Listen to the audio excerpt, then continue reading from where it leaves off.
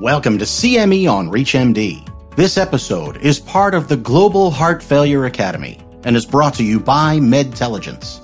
Prior to beginning the activity, please be sure to review the faculty and commercial support disclosure statements, as well as the learning objectives. Hyperkalemia is common in patients with heart failure on RAASi therapy, especially in those patients where their condition is more advanced and complicated by other factors such as diabetes. Optimized therapeutic management is challenging and requires a multidisciplinary approach to improve outcomes. Today, we will be reviewing treatment options for a patient with heart failure and diabetes who's at high risk for hyperkalemia. This is CME on ReachMD, and I am Dr. Antoni Bayés-Genís. And I'm Dr. Patrick Rossignol. So, Tony, can you start us off with a patient case? Tell us about someone you've seen recently with FRF and diabetes who has a history of recurrent hyperkalemia and was not on GDMT. What are the challenges?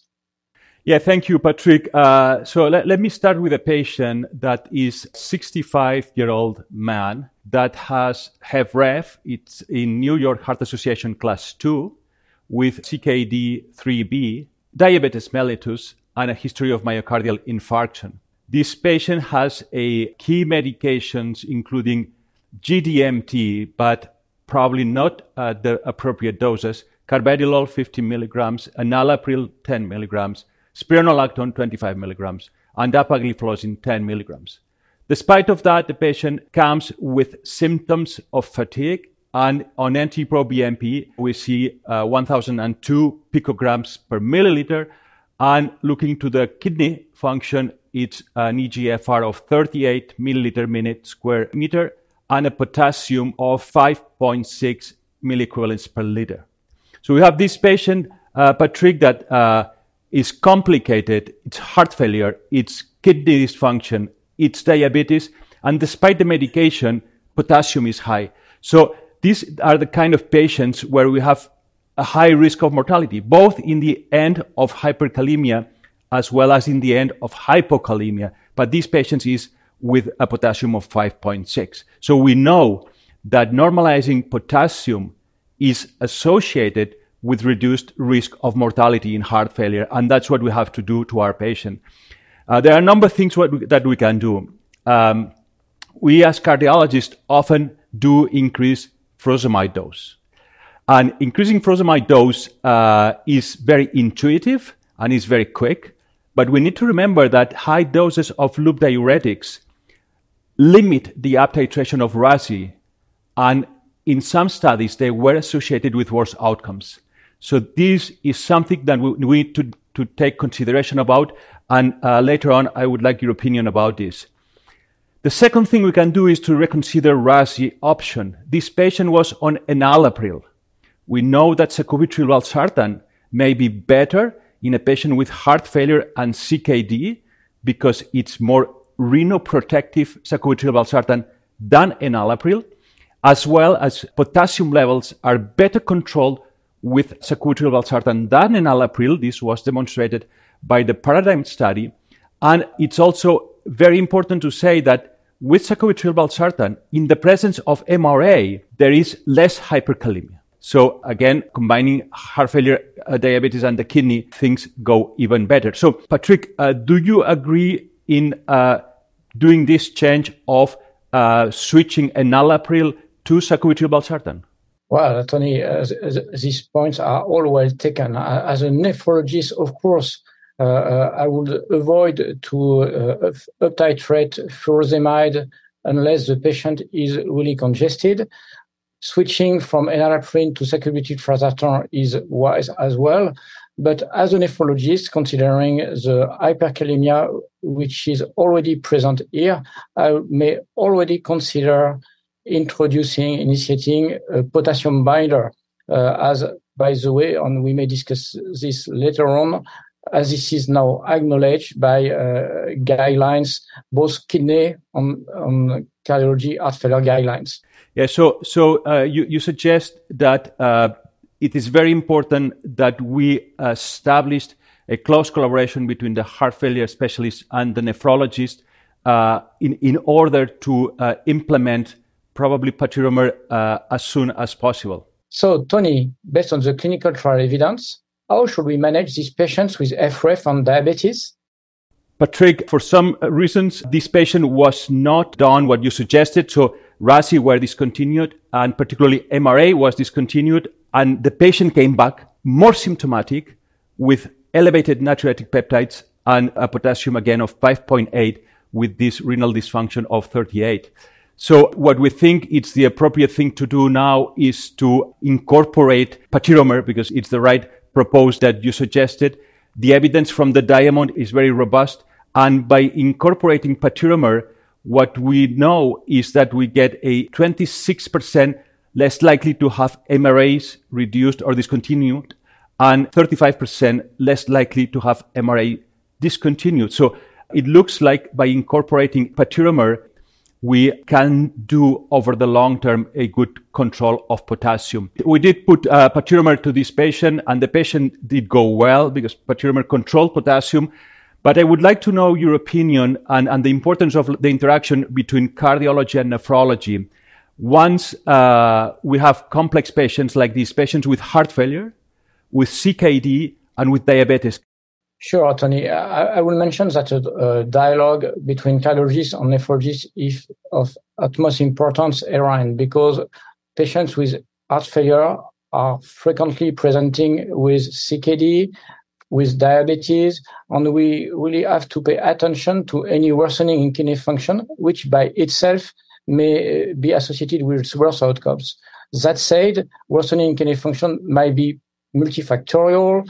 It might be to both dehydration, overhydration, and we have to keep in mind that we have to keep our patients on the highest tolerated dose of GDMT. And once again, we have now the possibility, owing to the availability of new potassium binders, such as patiromer, as you nicely showed us, to get patients on the highest tolerated dose of GDMT whilst maintaining normal potassium, which we know is by itself associated with better outcomes. This is very interesting, Patrick, because sometimes the approach to patients by cardiologists and by nephrologists is different.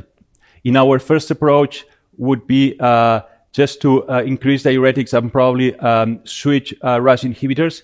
Now with your interaction, what you're telling us is that we should go for patiromer just from the very beginning, and that's what we're starting to do. And this patient, in the second visit when patiromer was initiated, potassium could be under good control. MRAs were again reinitiated at the high dose, and sacubitril valsartan was again put up to the maximum tolerated dose. So I think that by incorporating patiromer, the patient did super good. For those just tuning in, you're listening to CME on ReachMD. I am Dr. Antoni Bayés-Genís, and here with me today is Dr. Patrick Rossignol. We are discussing the importance of maintaining normokalemia on improving outcomes in patients with HFrEF and diabetes. Well, I think that it is indeed an outstanding opportunity to get our patients optimized. As soon as potassium is indeed normalized owing to the initiation of patiromer, we may take advantage of this, of getting the patient up-titrated, something which certainly could not do before because the patient was initially presenting with hyperkalemia. But now that the patient is getting normalized owing to the initiation of patiromer, we have now the possibility to get the patient further up-titrated.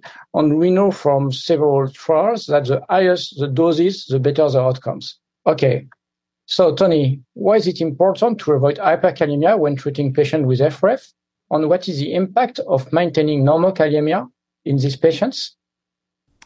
Yeah, in heart failure, it is very important to avoid hyperkalemia because we know that hyperkalemia tends to push the doctors to reduce GDMT and particularly to reduce RAASi.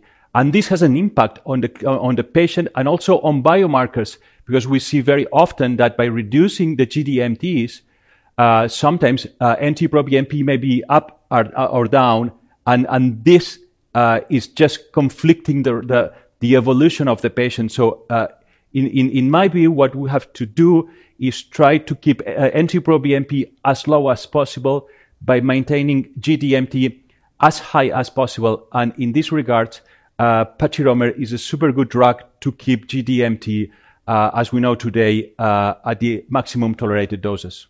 Discontinuing RAASi should be really the last resort after we have initiated a new potassium binder, such as you showed us with patiromer, and get the patient normalized. We should have more chance to get the patient up-titrated with RAASi, and at least RAASi maintained, because we know for sure that RAASi discontinuation is associated with worse outcomes. Hyperkalemia, RAASi discontinuation is by itself associated with worse outcomes. So just initiate patiromer and get the GDMT up-titrated. Yeah, I think that if we have to discuss additional aspects, Patrick, particularly related to cost, we need to remember that every time that a patient is admitted, that is a burden for the healthcare system. So the cost of an admission is very significant. And the short and the long-term goals for us is always the same, is to keep the patient safe and at home with potassium under control. And this we can do with introduction of patiromer.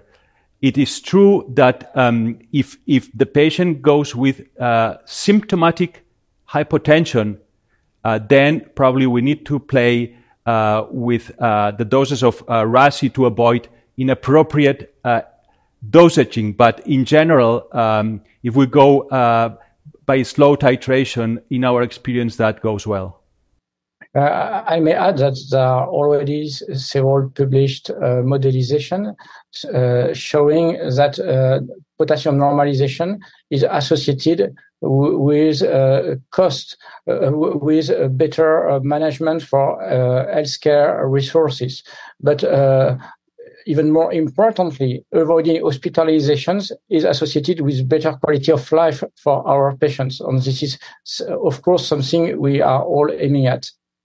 Well, this has certainly been a fascinating conversation. But before we wrap up, Dr. Patrick Rossignol, can you share your one take-home message with our audience?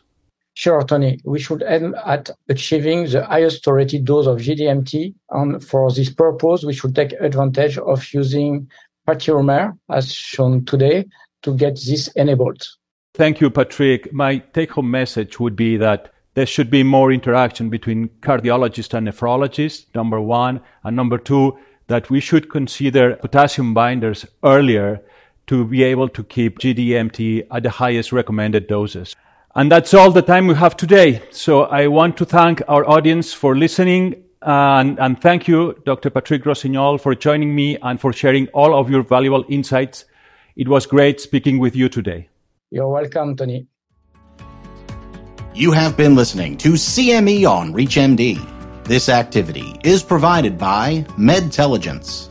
To receive your free CME credit or to download this activity, go to reachmd.com/heart failure. Thank you for listening.